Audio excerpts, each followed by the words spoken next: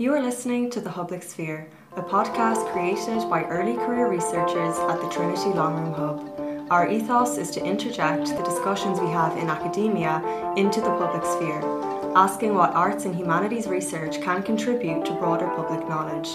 For Season 2, we discuss one general theme: connection. Welcome to Season 2, Episode 4 of The Public Sphere. My name is Lisa Doyle and I'm a PhD student in classics at Trinity College Dublin. My research focuses on ancient Greek scholarly texts that survive in a particular way, in the margins of manuscripts as scholia. So I'm interested in the scholarly and intellectual tradition more broadly and the ways in which information and scholarship can be communicated and conveyed. My guests for this episode are Helen Meaney, arts writer and consultant and curator of the Classics Now Festival, and Dr. Bridget Martin, teaching fellow at University College Dublin and director of the Access Classics Outreach Programme. We sat down in early January to discuss how their projects invite and encourage us to engage and connect with the past. We talked about the different avenues into and opportunities offered by the study of the ancient world, the benefits of outreach work, and the flourishing artistic engagement with the ancient world in Ireland, and how these retellings and reimaginings allow us to reflect on and ask what it means to be human. I hope you enjoy. So Bridget and Helen, thank you both so much for joining me today. I want to talk about your projects, Access Classics and Classics Now, in just a second, but I was hoping to start by asking you how you were first introduced to classics. Bridget, do you mind if we start with you? Yeah, sure. And thank you so much, Lisa, for inviting me on. It's lovely to be here with you and Helen. So I came to classics quite late, actually. I didn't actually realise it existed until I went to college. It was not in my school whatsoever. It just wasn't in my life at all.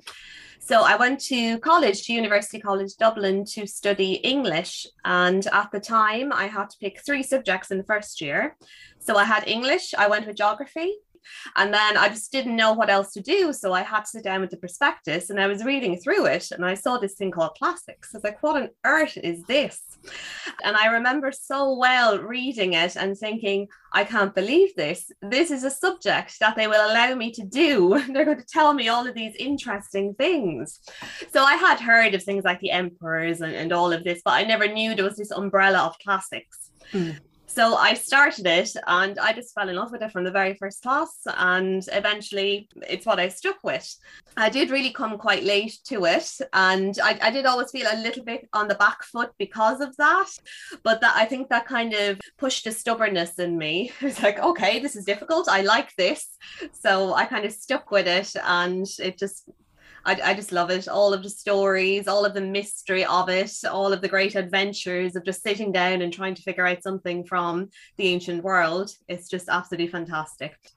That's interesting. And we might come back to that in a second as we talk more about Access Classics and where classics is available in schools in Ireland. But yeah, I think you definitely touched on something I related to as well. I was able to study classics in school, and I just found that it was like all of my favourite subjects or all my interests in one subject, as it were, in one discipline. Helen, what about yourself? Yes, I agree that that's the big appeal, the fact that there's so many different disciplines folded into classics. I mean, as a child, I would have read Greek mythology. I suppose that was, my very first introduction, and I absolutely loved it. And I had, picture books, and I was particularly obsessed with Hercules as a child. Don't ask me why.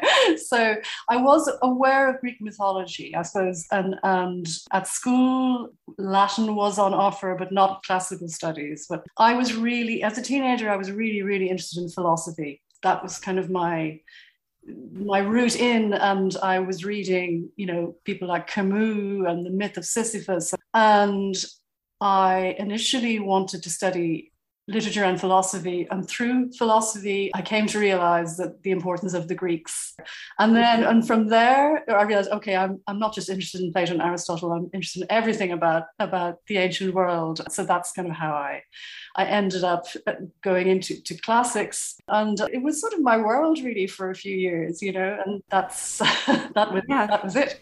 That's a lot of commitment.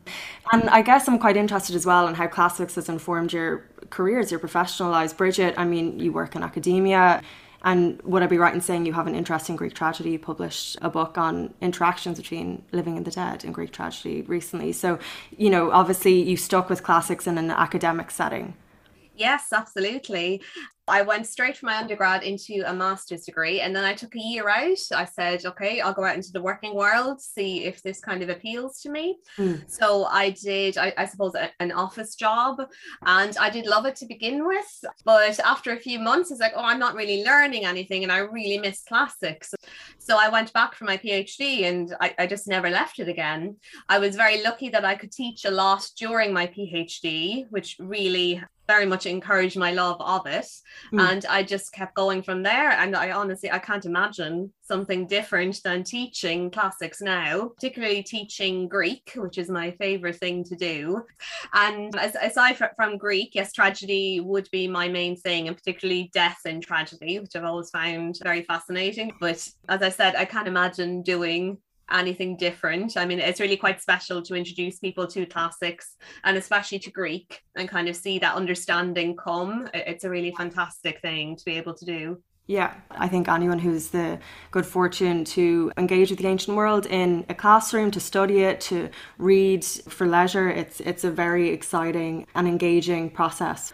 Helen, what about yourself? You're a culture writer, you review Greek tragedies on stage, but how has classics informed the trajectory of your career? I suppose after my master's and Greek degree, I was toying with doing a PhD, and I was also very interested in publishing and book publishing and becoming an editor. So they were the sort of twin things. And I ended up working in publishing in London, came back to Dublin and became a journalist and an arts journalist. So I think what I'm always interested in my career, I'm interested in putting scholarship into the public domain. I suppose that's where my journalism came in. And I worked in the Irish Times as an arts journalist and commissioning editor for a very long time. And I was really lucky with my colleagues there who would commission me. And I was the kind of classics person, you know, in the arts and features team unofficially. So I would be the one who would interview, you know, Mary Beard, or I would review. John Bandel was the literary editor when I joined, and he would commission me to, you know, anything from ancient slavery to Plotinus, Aeneas. I mean, it was fantastic. But I also was writing about other areas of the arts, but classics was the extra thing that I suppose I could add. So when, for example, the Abbey produced Iphigenia at Aulis, I was able to go and sit in the rehearsal room and talk to Katie Mitchell, the director. And so it sort of brought together all of my interests. And so that area of classical reception broadly has always been really important to me as a journalist and critic. Yeah, I think you touched on a couple of interesting points there. The first being the rich tradition of classical reception in Ireland, which we'll talk about in a second in relation to classics now, and also this idea of communication. This is what we do at the Long Room Hub, is trying to communicate arts and humanities research, information to wider audience to bridge that gap. And so I think this is a good opportunity to talk to you both about your projects, Access Classics and Classics Now. My question is, what prompted you to start these projects? So why? But also how? How did you get these projects off the ground? Bridget, if we start with you and Access Classics, this outreach initiative, I think it would be really great for people to hear what it's like, you know, engaging with schools, engaging with people beyond your own university, because I think there is a yearning there amongst people in academia to bridge the gap between the ivory tower that is academia and a general audience. And I think with classics especially, which has quite a long tradition of exclusion, people do feel this need, but mightn't perhaps know how to go about starting an outreach project. I did, before recording this episode, reach out to the classics community on Twitter. Twitter is what it is, but there is quite a big community of people studying classics, passionate about classics on Twitter. And it's a nice space to have important conversations as well. And did an unofficial survey, and the majority of people said that they do think about trying to work in outreach. It's on their radar that they would like to communicate and that they feel they have maybe a responsibility to communicate to wider audiences, but they're not currently doing it. So how do we take those first steps? What was it like for you? Well, our first steps, I mean, really, we just jumped in. So, Access Classics, we began in 2019, I think. And it was our school manager in the School of Classics, Tasneem Falaya, who said, let's put together all of our outreach and try to create a program from it. So, it's Tasneem, myself, and our colleague, Christopher Farrell. And we said, instead of sitting down and thinking about this too much and thinking about the problems of getting into all of these schools, that we would just go for it and see how it would go. So we conducted a pilot. We called upon friends who are school teachers, and we managed to get into 3 different schools that were very good as kind of a cross section of the schools that were available. Mm-hmm. So we managed to get to a DESH school, so one of the underprivileged schools. We got into a school which is state funded but not a private fee-paying school, and then a fee-paying school as well. And we talked a lot with the teachers about what we could do with the students, some of whom knew classics, some of whom have never come across it before. So we conducted quite different workshops in each of the schools, but it was very clear very quickly that the students as a whole really, really responded to it. Like they really enjoyed the fact that somebody was coming in and telling them quite new and interesting things. So we would do lots with the Greek alphabet, for example, and I think they thought that was a secret code and they really liked that. It works really well in that way. I'm currently teaching it to my niece and nephew here. They keep asking about the COVID letters. No, they're the Greek alphabet. But whatever way they learn it. And we were able to bring, for example, some of the artifacts from our museum in UCD and to talk to the students about those. So it was very clear, very, very quickly, the appetite was there. Mm-hmm. So we reached out to all the schools in Ireland, all second level schools, and said, look, we can come and visit you, or is there some other way we can, facilitate classics in your school? And we were getting out to schools and things are up and running when COVID hit.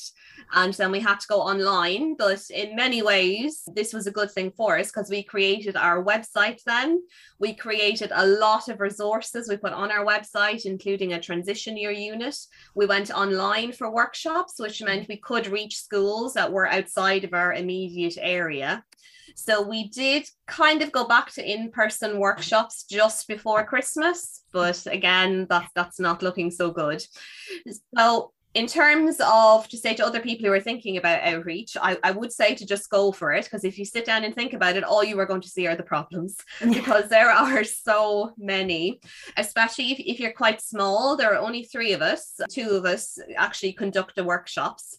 We have to work around our own teaching schedules, plus we need to get to the schools. So if a school is outside our immediate area, you're looking at a day practically to get there, to conduct maybe an hour workshop and get back.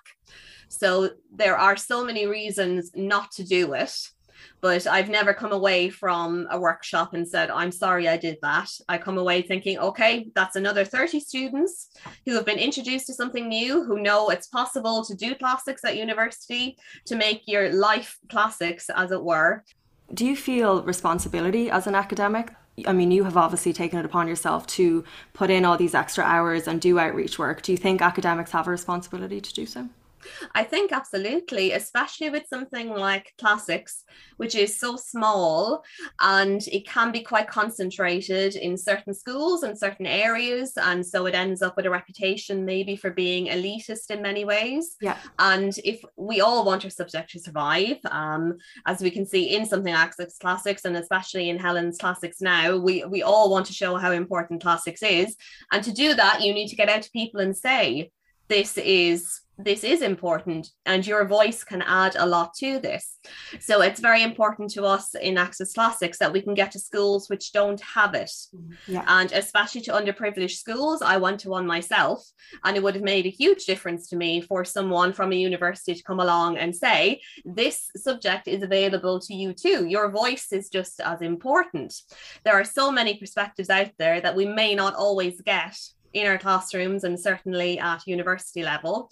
So our thinking is the more people that know classics exists and that they have a place in it, the more diverse it will eventually be. Absolutely. That's an incredibly important point. And as you say, this is something Classics Now is also doing. So Helen, if we take a moment to talk about the festival, the first incarnation was November 2020, and the second one is upcoming from the 21st to the 23rd of January. The first time round, you had guests such as Natalie Haynes, Mary Norris. It took place online. This time, you're going for a hybrid format. Is that right? Yes, that's right. So we had the bad timing of getting this brand new festival off the ground with funding from the Arts Council, and that really the most of 2020 I spent just worrying about, watching the virus and how are we going to do what we had planned to do, and then just venue after venue cancelling and saying we can't, and then realizing we were in full lockdown. So we produced it as a completely virtual festival, and the benefit of that actually was that we reached audiences all over the world. We had a genuinely international audience, people from Australia, particularly the US, Australia, UK, and all across Europe. So we could never have done that for our first festival if it had been live in city centre venues in Dublin. We were lucky enough to receive funding from the Arts Council for a second festival. It's a hybrid. We want to keep that element of people being able to watch, particularly some of the literary events, which are essentially just like we are today, just people talking on screen. So some of those are going to be online, but we will have live performance in Dublin, and making the most of the current interest among Irish theatre makers in particular in Greek tragedy and in the epics in Homer in particular. So the live performances are going to be a work in progress showing of a new version of the Odyssey translated by playwright Gavin Costick with a score by composer Andrew Sinnott, a performance of Nuala Ní Dhomhnall's new translation, Irish language translation of the Persian. So that's going to be a special event in the Peacock with director Conor Hanratty, Irla O'Leonard, a fantastic cast. And that's based on a podcast that Conor Hanratty made last year. So it's kind of taking it into a live performance. We're also going to have Charlotte Higgins live in Dublin, the Guardian culture writer and classicist, whose new book on Greek myths is a fantastic and fascinating kind of retelling. And she's going to be in conversation with the Irish novelist Carlo Gabler. We're going to have Theatre Lovett at the Hugh Lane Gallery with a piece for children of all ages, taking Aesop's Fables as a sort of starting point. And there's going to be music and a promenade performance. We're going to have a screening in the Irish Film Institute of a documentary about the British rap artist and activist and writer Akala, in which he travels around the Aegean trying to understand the oral roots of Homer's Odyssey. So that's for a different audience because he has a huge following as a rapper. So it's trying to mix things up in terms of who we're talking to, who we're reaching. We're opening with Madeline Miller, who is, absolutely global bestseller with her novels Circe and The Song of Achilles. And she's particularly read by younger people, actually. And because she brings a feminist take, she brings a homoerotic relationship between Patroclus and Achilles, which you can see that's very plausible as a reader, but she really brings that out to the fore. Yeah. So that's an online event opening on Friday, the 21st. We're also going, you mentioned, Bridget, the UCD Classical Museum. The numbers will be very small, but we're going to have a curator's tour with Dr. Joanna Day and also a drawing workshop. So we're going to ask members of the public to come in and draw and look closely at the wonderful artifacts in the collection and make their own drawings. So that's a new element that we, of course, can only do this year because it's live, but I would have wanted to do that last year, So again, the numbers, we have to watch the capacity for COVID. So the number be 50%.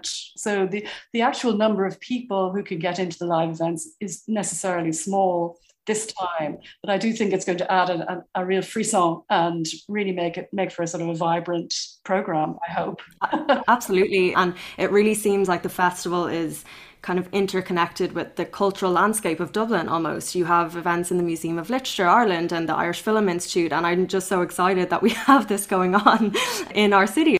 And I think, as you say, Madeline Miller on opening night, it's something else. My jaw dropped. It's very exciting. And Circe, I think, is a really great example of the objectives of your festival and what people can experience by going to it. This idea of retelling myths, which has been done for centuries. This is what ancient writers were doing, essentially. It's this idea of a tradition of mythological tales, but also innovation. And that's what you see with Madeline Miller's Circe of this.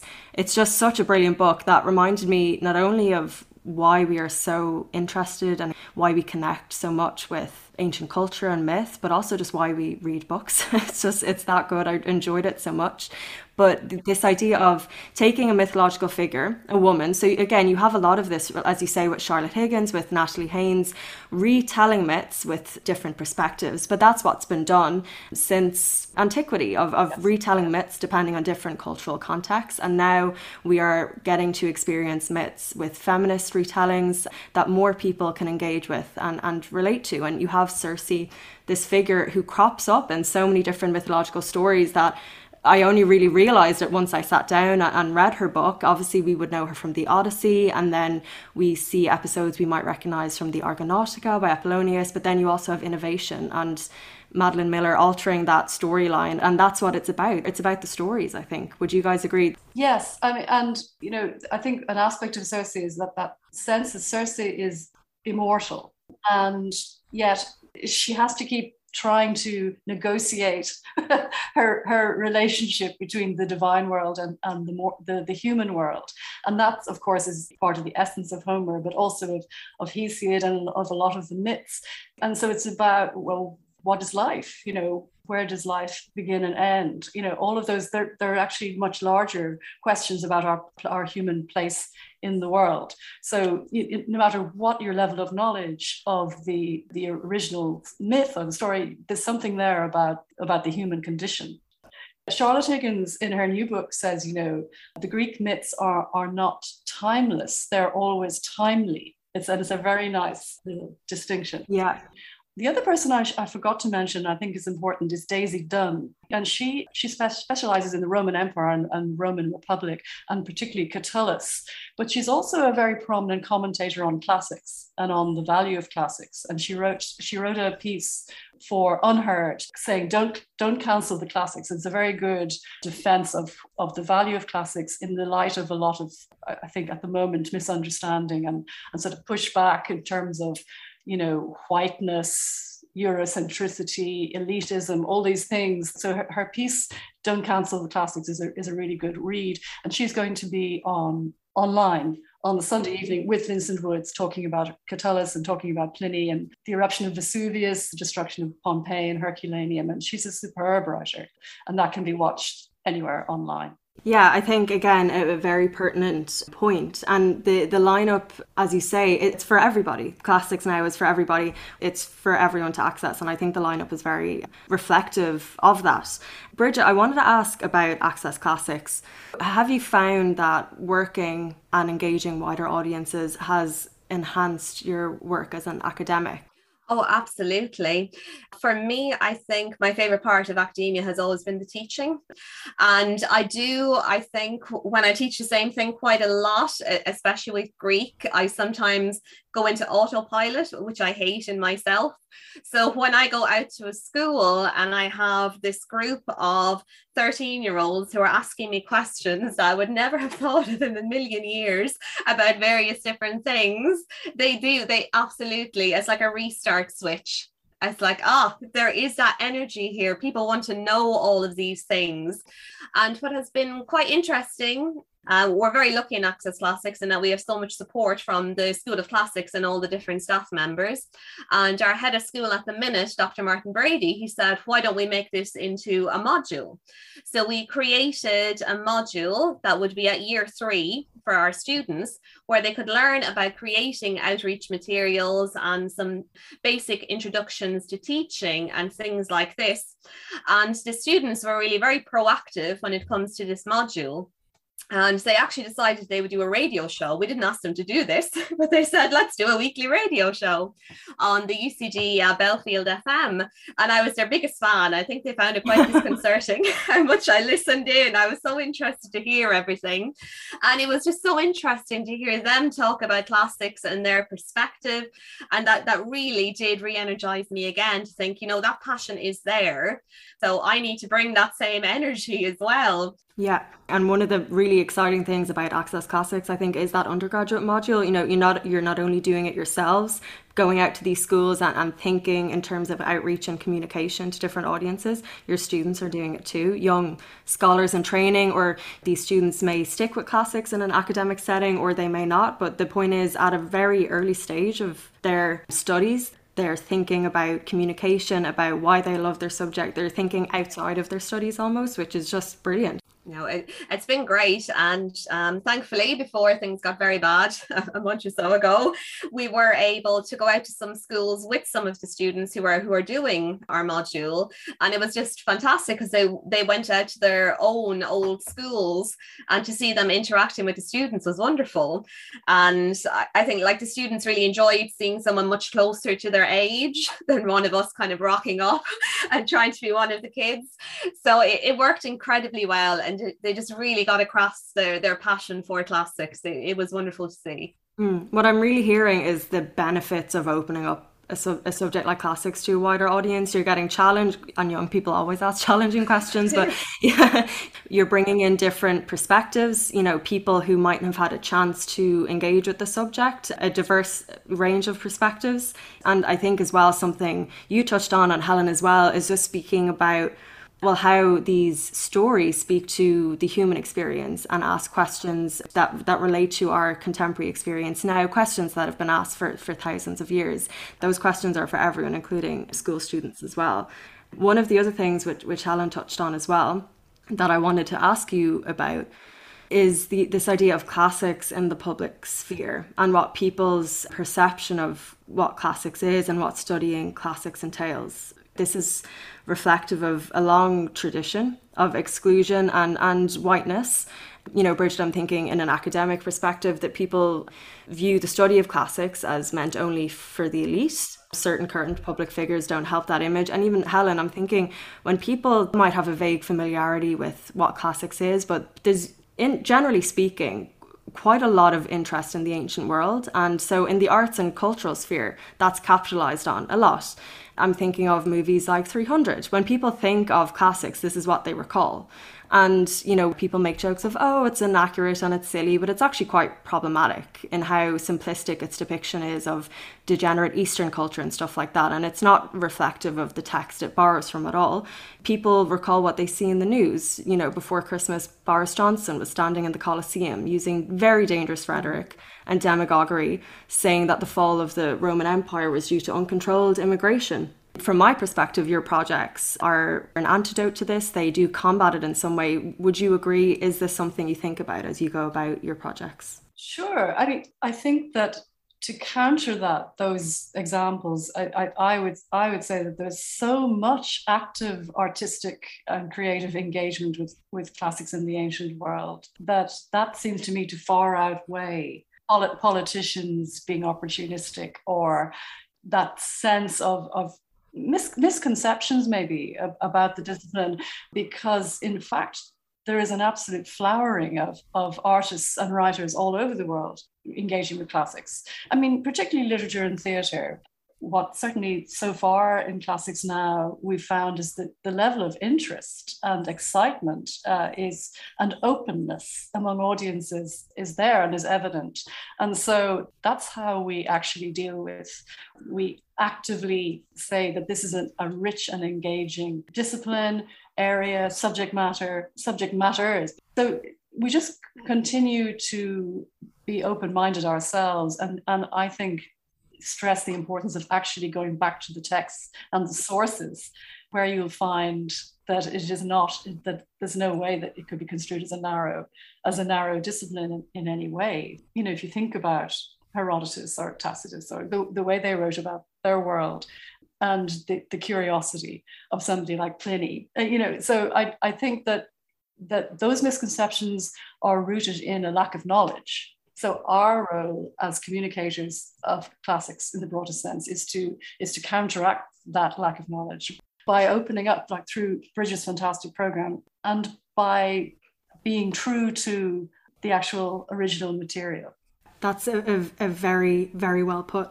Like you say, it's misconceptions about the discipline, which are grounded in, fact and reality, and because classical texts are appropriated by the far right, by white supremacists. But as you say, it's going back to the text itself, by going back to the material and allowing people to actually engage with the material as we have it. And I think an important thing is to engage critically with the material. And that's what your projects enable people to do.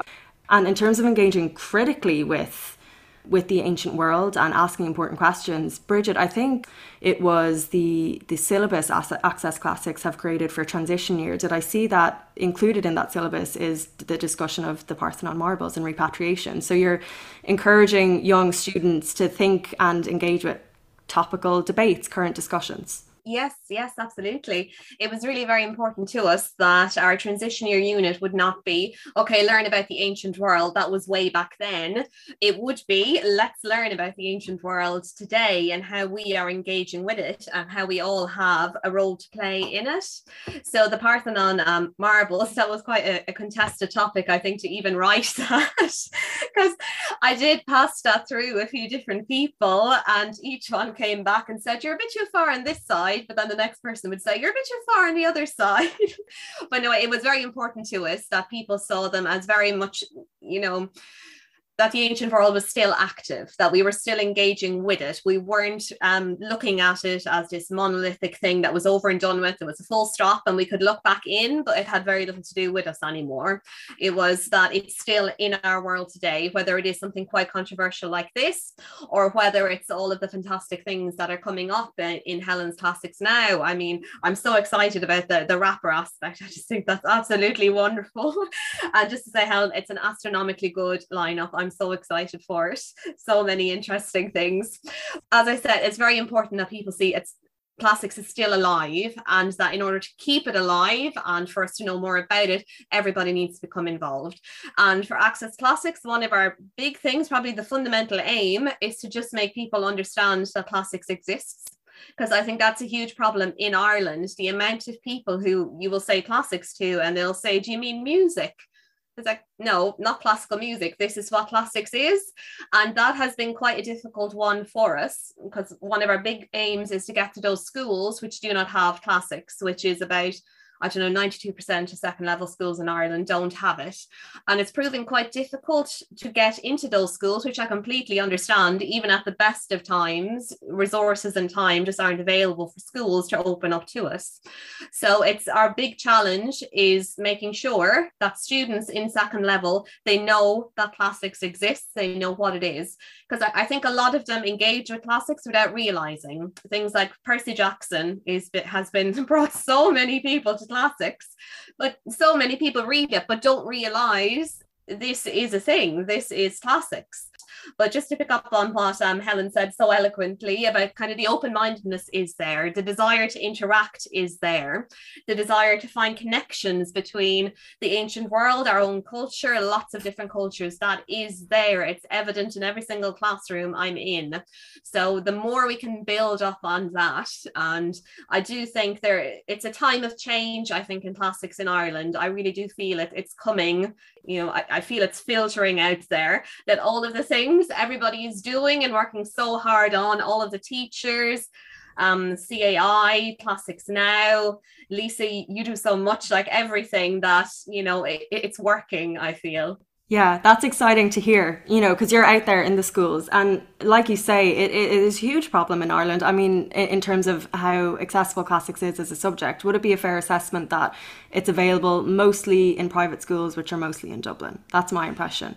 Yeah, so about 52 schools offer classics in some way. So that could be classics, it could be Greek, it could be Latin. You're looking at about 52. More than half of those are fee-paying schools. Right. And that was my experience. I went to a private school, and because of that, I had the opportunity to study classical studies, where people in non-private schools don't have that same opportunity. So as you mentioned, you know, it's a kind of a vicious circle that just feeds into a set small group of people being able to access the subject, which you yourself are counteracting through Access Classics. And I think that's a really great statement. Classics is alive. It's relevant to people's experience now. And the other important point, defining it and you know, increasing people's understanding of what it is, because it strikes me that you have to introduce people, as you say, to what classics is, but then also make them realize it might even be bigger than what they thought it was, you know what I mean? And even the two, we always talk about, you know, Greece and Rome, but it's ancient civilizations, the ancient Mediterranean, and, you know, people realizing that it's a whole world, and they have the opportunity to learn more about it in a school context as you present it to them, but also through Helen's festival, through art, through culture. My final question, as we come to an end, what would you like to see in the future in terms of engaging with classics, with your own projects? What are your future objectives? Well, specifically for classics now, I'd really like it to continue. I would like there to be a third edition and a fourth and a fifth. That depends on a lot of things. That depends on how well our upcoming festival goes in terms of audience, because that's important, because we're publicly funded by the Arts Council. We also are supported by 3 university departments, UCD, Maynooth and Trinity, and the Classical Association of Ireland. So, you know, I don't take that support for granted. So for me, I'd like to see it grow. I'd like to have more events throughout the year. I mean, this is only our second iteration. But I would like to have just standalone events when we come out of COVID, which of course we eventually will, during the year, you know, with like the Italian Cultural Institute, with the IFI.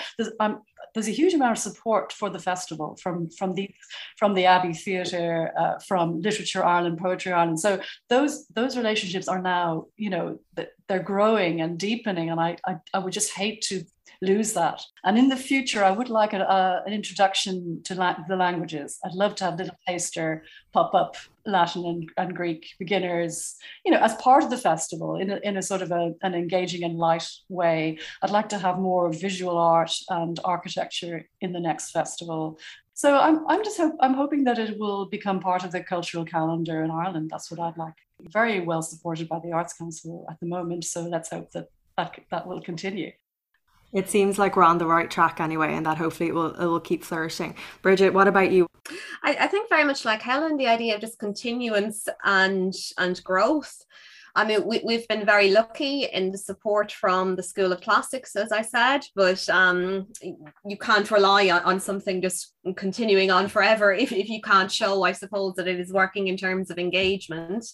But I think as well, I would like to see even more of a relationship develop between the teachers at second level and the lecturers at third level, because I think that's a really important bridge to have, not to see classics in second level as over here, classics in third level as over here, that we can have that bridge between.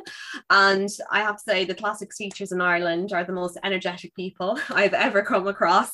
I mean, the continuance, I think, of classics is very much with them. They just enthuse so much, and they spread so much love of their subject, and I would love just to be able to support them more, and to see how we can kind of between us keep the subject going. And overall for me, my aim would be to get to more of those schools without classics. I really want it to be a situation where in 10-15 years time, every single second level student knows what classics is. Even if they want nothing to do with it, they know what it is, and they know it's available to them, and it doesn't matter where they came from, what their background is, what they know or what they don't know, that it's a subject that's open to everyone. Absolutely. Well, I can't wait to see how your projects develop and how classics continues to flourish in Ireland and beyond. And thank you so much for your time. You've given not only me a lot to consider, and I'm sure you have for those listening as well, but hopefully these conversations will continue beyond this podcast. So thank you so much. The Public Sphere is a podcast produced by early career researchers at the Trinity Longroom Hub. For more information on this podcast episode, follow our Twitter account at Public Sphere, where you will be directed to our show notes and website. The second season of The Public Sphere is produced by Conor Brennan, Orla Darling, Lisa Doyle, Courtney Helen Gryle, Tom Headley, Lorraine McAvoy and Alan O'Neill, with many thanks for our jingle to Angus O'Loughlin.